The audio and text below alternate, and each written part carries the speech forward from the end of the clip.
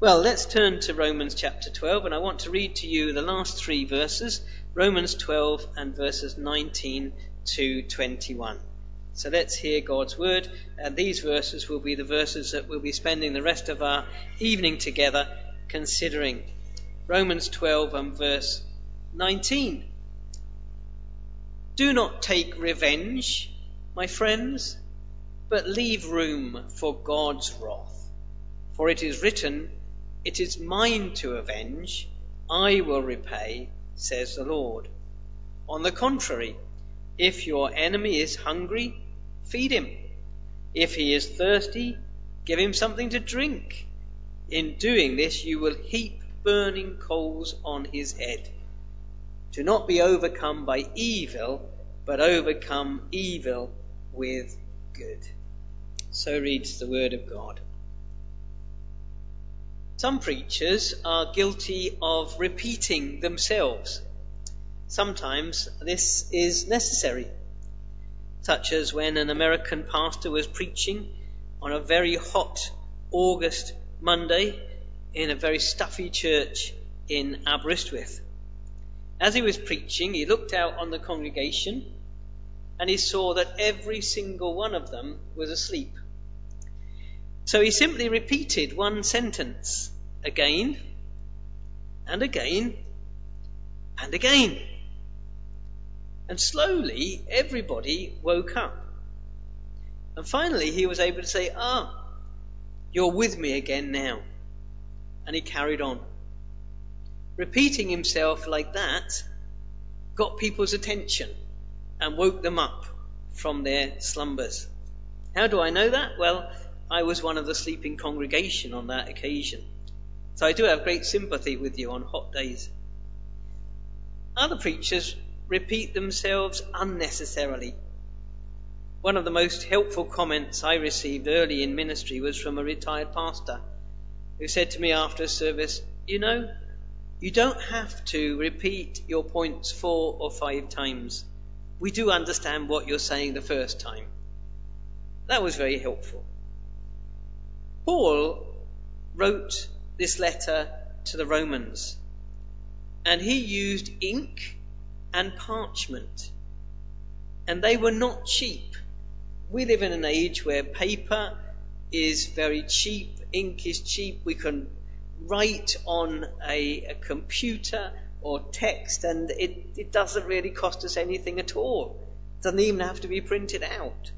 But for the Apostle Paul to write a letter meant he had to purchase parchment and ink. That meant that he never wasted any words. In fact, the whole of the letter to the Romans, and all his other letters, but particularly the letter to the Romans, are 16 chapters, and those chapters are really tight. The chapters sort of condense everything that he wants to say. That is why it is possible to spend a long time just reading one verse, and you discover so much in the verse because there's so much packed into it. First of all, because he's inspired by the Holy Spirit. So the Holy Spirit guided Paul in all the words that he was using. But also because Paul was careful. He made sure that every single word counted. So when he repeats himself, it's always got to be for a good reason, hasn't it? And as we come to the end of Romans chapter 12, we have a few verses here that we've been looking at for a while now.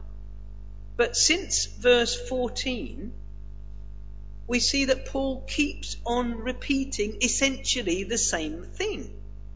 So in verse 14, verse 17, verse 18, 19, 20 and 21, he is saying the same thing. 6 times in this letter, 6 times in this little chapter, he says the same thing in some form or another. What is it that he's saying? Well, verse 14, bless those who persecute you. Bless and do not curse. And we say, well, thank you, Paul, I've got that. But he comes back to it again, verse 17. Do not repay anyone evil for evil. Well, thank you, Paul. We get what you're saying. Verse 18, if it is possible, as far as it depends on you, live at peace with everyone. And now we come to verse 19, the same thing. Do not take revenge, my friends, but leave room for God's wrath. And then verse 20, he chooses a quote from the book of Proverbs and explains it. Your enemy's hungry? Well, give him some food. He's thirsty? Give him something to drink. And then he caps it all in verse 21. Do not be overcome by evil, but overcome evil with good. What is it that Paul is saying to us, and why does he repeat himself? Well, what he's saying is that Christian men and women, young and old, who respond to wrongs done against them, and who respond to those who are hurting them, that they must respond by not wanting revenge, not wanting to get even, but rather they must respond by blessing and peace. That's what he's saying. Someone wrongs you as a Christian, someone even hurts you as a Christian.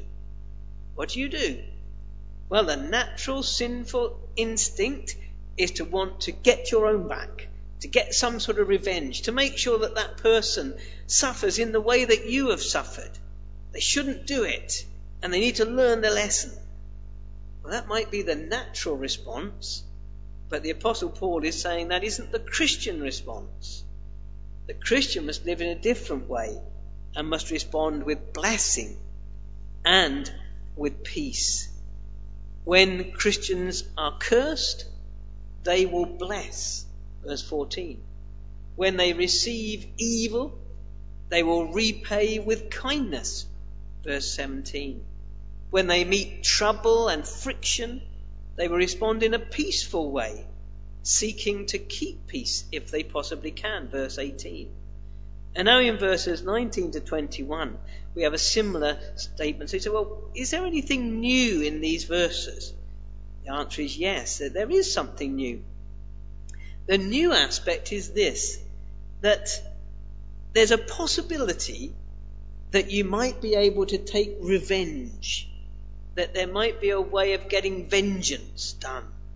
There may be perhaps a legal way of getting some sort of compensation for wrongs done, or there might be a way of being able to treat your enemies with enmity and to show that you hate them.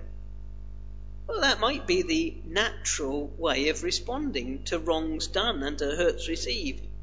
Don't we hear very often, where there is blame, there is a claim? That's what the adverts tell us. And don't you hear people say, well, don't let him get away with that. What he's done to you is terrible. Don't let him get away with it. Or someone says, well, you should take her to court for that. Get her to pay up. You've lost out so badly. And this is the natural tendency of the world. But the Christian is to respond quite differently. In verse 19, we're told that we are to leave God to deal with the repaying of wrongdoers. Presumably what the Apostle Paul means there by leave room for God's wrath, and also by quoting Deuteronomy, it is mine to avenge, I will repay, says the Lord. Presumably what Paul has in mind there is the fact that there will be a day of judgment. And we must always remember that. We could take things into our own hands now.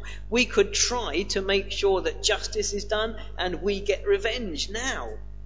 But Paul is saying, don't forget, there will be a day of judgment. There will be a day at the end of this world when all wrongs will be righted. There will be a day when God himself will be the judge of everyone. He's reminding us that nobody gets away with anything in this world. Nobody does. Because there is a God who will deal with matters. He may deal with matters during this world and this lifetime. But even if he doesn't, He will deal with it on that last day of judgment. And we are to leave room for God. We are to leave room for his wrath and to leave it to him. After all, he says, it is mine to avenge. I'll deal with it. And then in verse 20, he tells us that we are to actually treat enemies with kindness and generosity. We are to meet their needs if we are able to. He quotes from the book of Proverbs, from Proverbs chapter 25. It's quite interesting the number of times that the Apostle Paul actually does quote from the book of Proverbs. He loves this book. I don't know whether you love the book of Proverbs. I hope you do. It's not a book that everybody takes to easily. And yet when you start to read it, you see just how practical a book it is. And Paul is saying, look, there are things in that book of Proverbs that will help you to live your life day by day. And here is one of them. If your enemy is hungry, feed him. If he is thirsty, give him something to drink. In doing this, you will heap burning coals on his head. That's a direct quote from Proverbs chapter 25.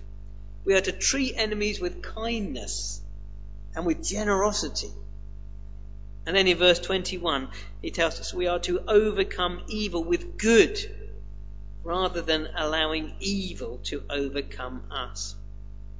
That final statement in verse 21 is really the principle of the whole thing. What have these last few verses actually been teaching us? Well, they've been teaching us this, that if we allow wrongs done to us and hurts received by us, if we allow them to play on our mind, they will create in us all sorts of thoughts and feelings of revenge and hopes for vengeance. And we will start to be eaten up with hatred and with anger. And that will result in evil thoughts and possibly in evil actions as well. That's what happens when you allow those sort of things to play on your mind.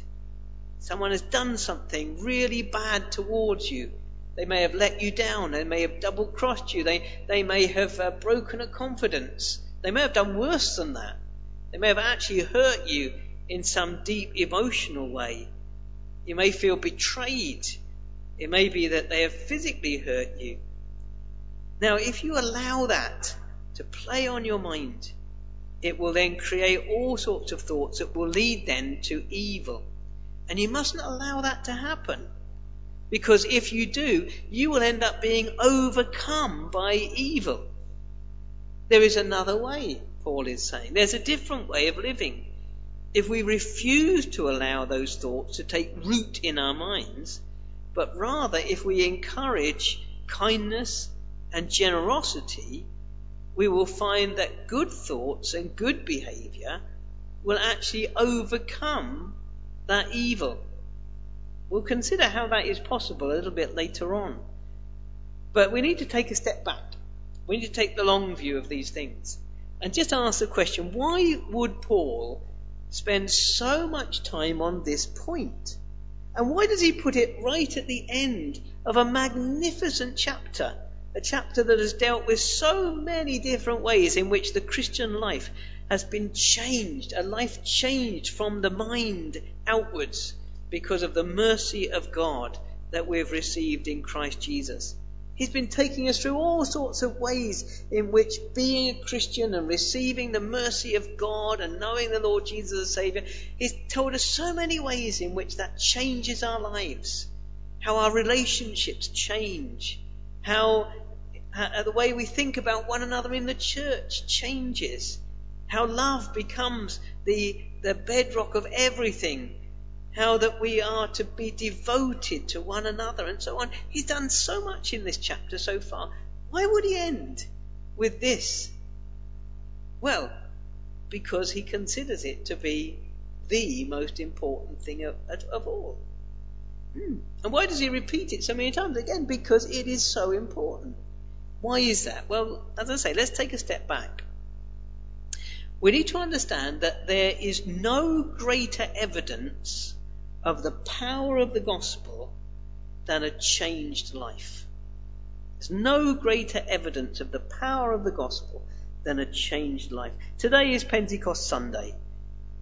What was the greatest evidence that the Holy Spirit had come to those 120 men and women in that upper room in Jerusalem on that first day of Pentecost? It wasn't the mighty rushing wind. It wasn't the flame of fire over each of the heads. The real evidence that the Holy Spirit had come was what happened when those men and women went out into the streets of Jerusalem, and also later when they went back home, many of them back up to Galilee. It was what happened when they started speaking to people and when they started living out their lives in work and family situations. What happened? Well, we can imagine, can't we? Someone arrives back home in Galilee.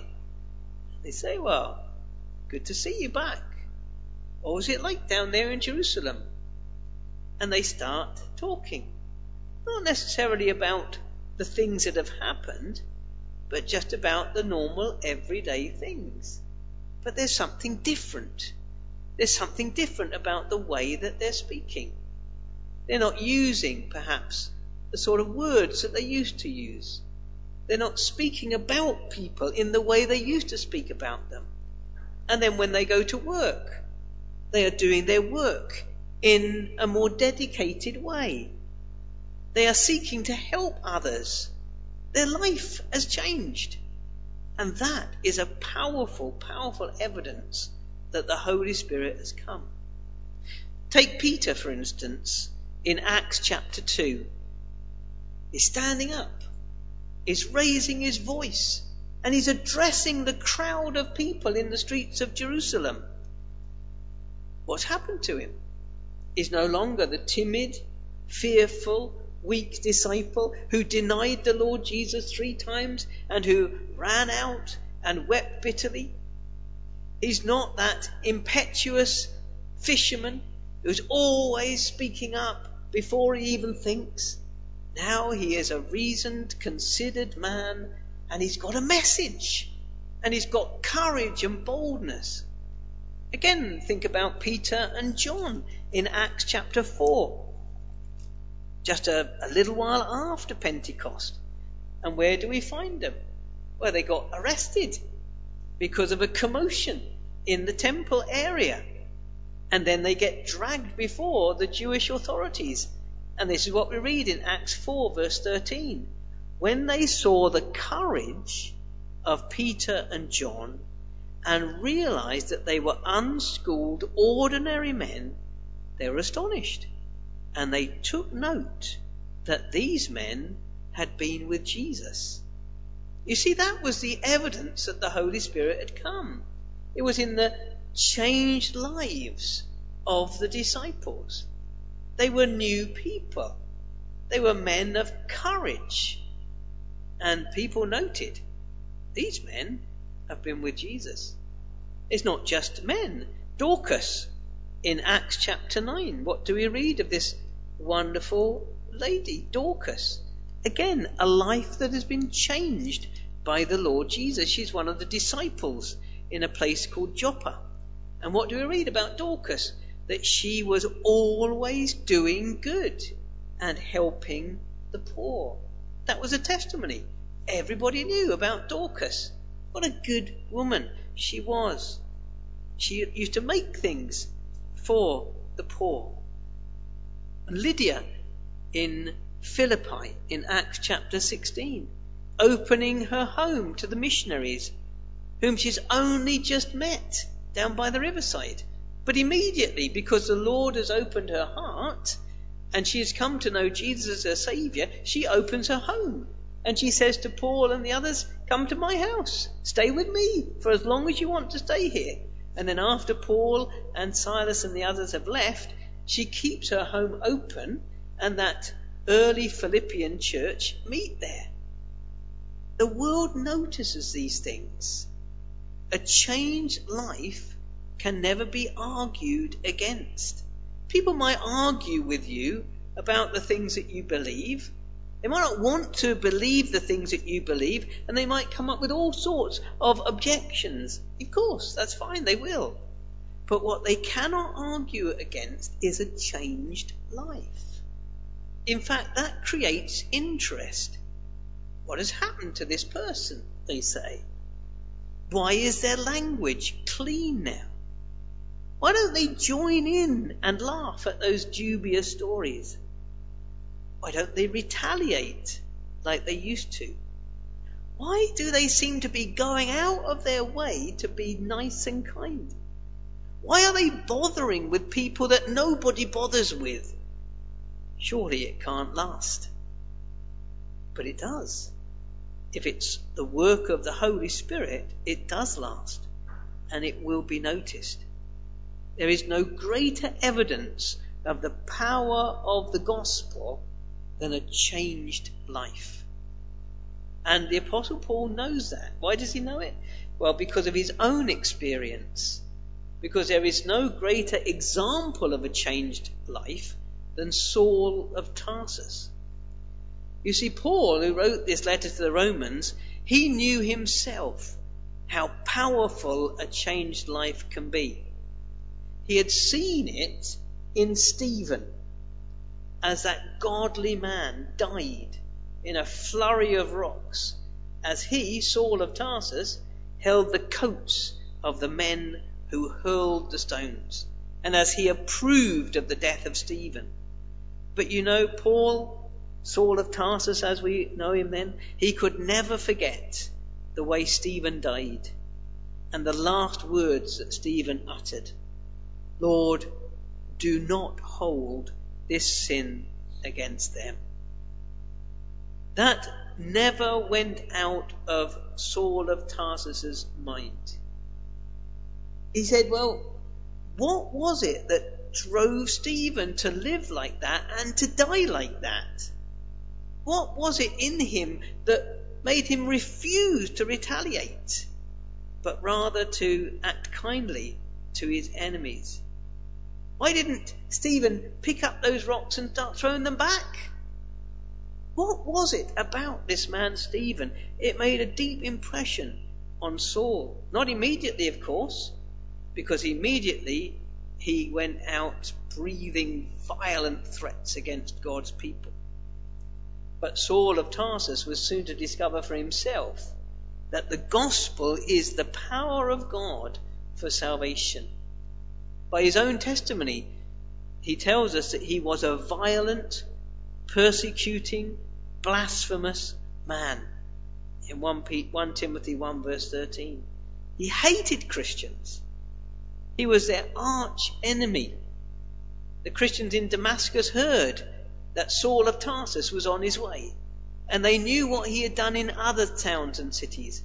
They knew that his tactic was to go into places where Christians were meeting together, disrupt the service and drag people off to prison and even put them to death.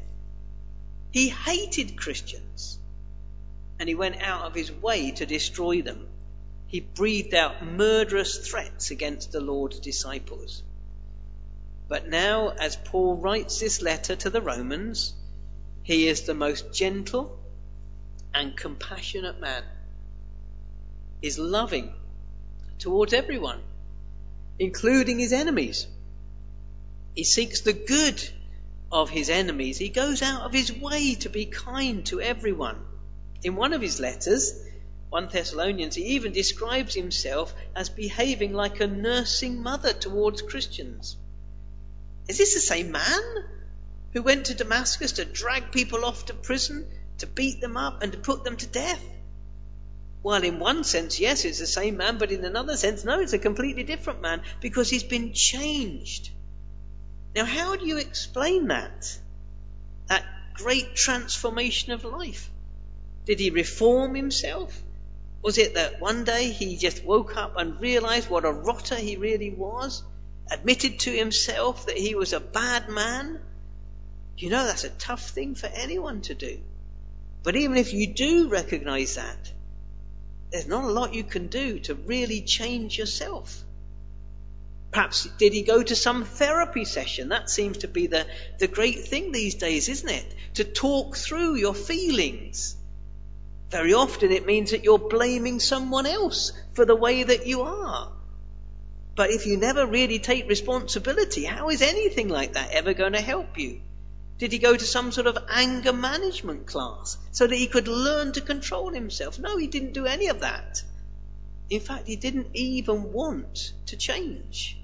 It wasn't in his mind and heart to change that day. As he rode up to Damascus, he fully intended to get to that city and to put a stop to this Christian nonsense. No.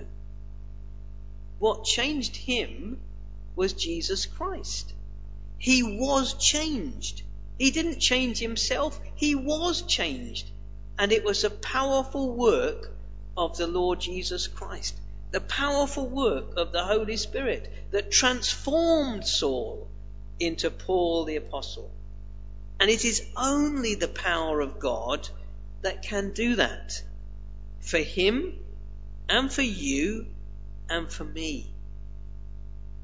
Paul is the greatest example of all of a changed life by the power of the gospel.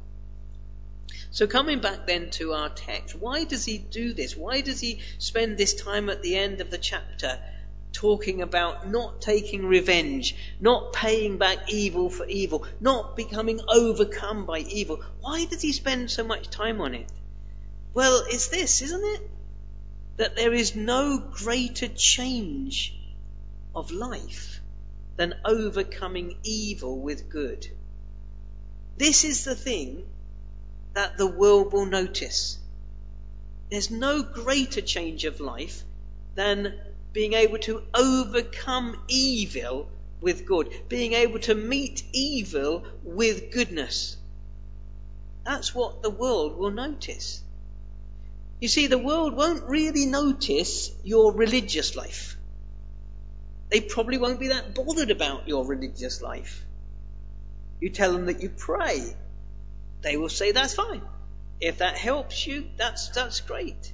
You say, well, I will pray for you. Well, thanks. Most people say thanks. Yeah, I don't mind you praying for me. Anything, I'll try anything, they'll say. And if you can pray, I know you've got faith. I haven't got faith, but if you've got faith to pray, that's fine, they say. They're not really that bothered about our singing. The fact that we can't sing at the moment. And they're not really interested in our preaching either. They see that sort of thing a lot. Religious observance. And really, in the world, people just put all religions together, don't they? People who are not Christians will just put all the religions of the world together and say, well, there are religious people, and some of them are Muslims, and some of them are Hindus, and some are Buddhists, and some are Christians, and that's fine if that's what people want to do. But most people in our culture will say, well, I'm not any of those things. So your religious life is not really going to make any impact on anybody. But what people notice is the way you live. They notice the things you do. They watch you. And they listen to you. And if they can see an absolute consistency of life, if they can see that you behave differently to them, that you don't do the things that everybody does, you don't react the way that everybody does, now that makes people think. And especially if they knew you before you were a Christian. This is why when someone becomes a Christian, there is a while, perhaps a few months or years, when their life really does make a massive impact on their friends and family. Sometimes positive, sometimes negative. But people can't ignore it because they know that something has happened. And often they want to know what. Why are you like this? They often say, oh, it's not going to last, of course. Give you a year and then you'll be back with us again. But when you're not, they really do listen. And there's a while when someone becomes a Christian where they have many opportunities. It's not a surprise, is it, that when someone is converted, they really want other members of their families to come to church. And they invite them along. Come and meet these people that I've met. Come and listen to this. That's changed my life. But even when we've been a Christian for a long time, people are still watching us. And they notice what you do and what you don't do. You might not even know that they're watching, but they know more about you than you really appreciate. They know that you're here tonight. And they know if you come every single Sunday. They know that. They know that you love other Christians. And they will also watch the way that you cope with the difficulties and the trials of life. They want to see how you cope with the really massive issues of this world. And they will watch. And they will see what happens when somebody riles you, when somebody wrongs you. They might even try and do it deliberately just to see how you're going to react. They will watch how you respond when someone hurts you, emotionally or even physically. So how do we react? How do we respond? Well, what happens when you're passed over for promotion at work? How are you going to cope with that? When you knew that you were the better candidate, somebody else got the job. How are you going to cope with that? What happens when you're targeted by the bullies because you're a Christian?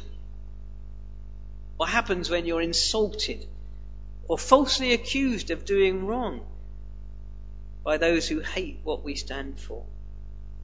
What the Apostle Paul is saying is that as a Christian, you react differently.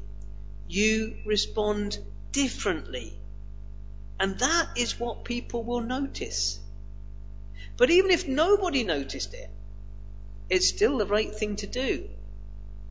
Because as Paul says at the beginning of the chapter, this is all in view of God's mercy towards you. If God has treated you with great mercy and love, then who are you to treat somebody else unmercifully? You remember the story that Jesus told of the unmerciful servant, don't you? This servant who owed, in our money, millions of pounds, and he couldn't pay it. And the king let him go and forgave him the debt. How should he have felt at that point? He should have felt, I have received something that I don't deserve. I have been the recipient of such mercy. That king has treated me so well and I really didn't deserve it. And he should have gone out from that palace and this is great. I'm going to love everybody now. But instead of that, he finds someone who owes him a few pounds and he really shakes him by the throat and says, you're going to pay me the last penny. Is that really the way that we should be responding? When we have received such mercy, surely we should then be merciful towards others. That's what Paul is saying at the beginning of the chapter. Therefore, I urge you, brothers and sisters, in view of God's mercy, to offer your bodies as living sacrifices. Don't conform, he says. Don't conform any longer to the pattern of this world. Don't behave the way that the world behaves. Don't fit into their mold. Break the mold. Be different, because you are different. Because you have the power of God within you to behave differently. Oh yes, we've got to recognize that we can't do this in our own strength. If you're not a Christian and you don't have the Holy Spirit within, you can't do this, because your natural instincts will always be to do the very opposite. But with God's Holy Spirit and with His help and remaining close to Him, we can behave like this. So what will we do? Well, we will leave God to deal with wrongdoers. We won't take matters into our own hands. How tempting it is to do that, isn't it? I'll find a way, we say. I'll find a way. I might bide my time, but I'll find a way, and eventually I'll get my own back. And the Christian says, no, I'm not going to do that. I'm going to leave it to God. He can deal with the wrongdoers. He's got his ways of dealing with wrongdoers. I don't have to do that. I don't have to get my own back. I don't have to get even. It doesn't matter. God knows. He knows what is right and he knows what is wrong. And we don't take matters into our own hands. More positively, we are kind and generous to those who hurt us. We provide for them when they're in need, rather than treating them as they treat us. That's why we read about Elisha.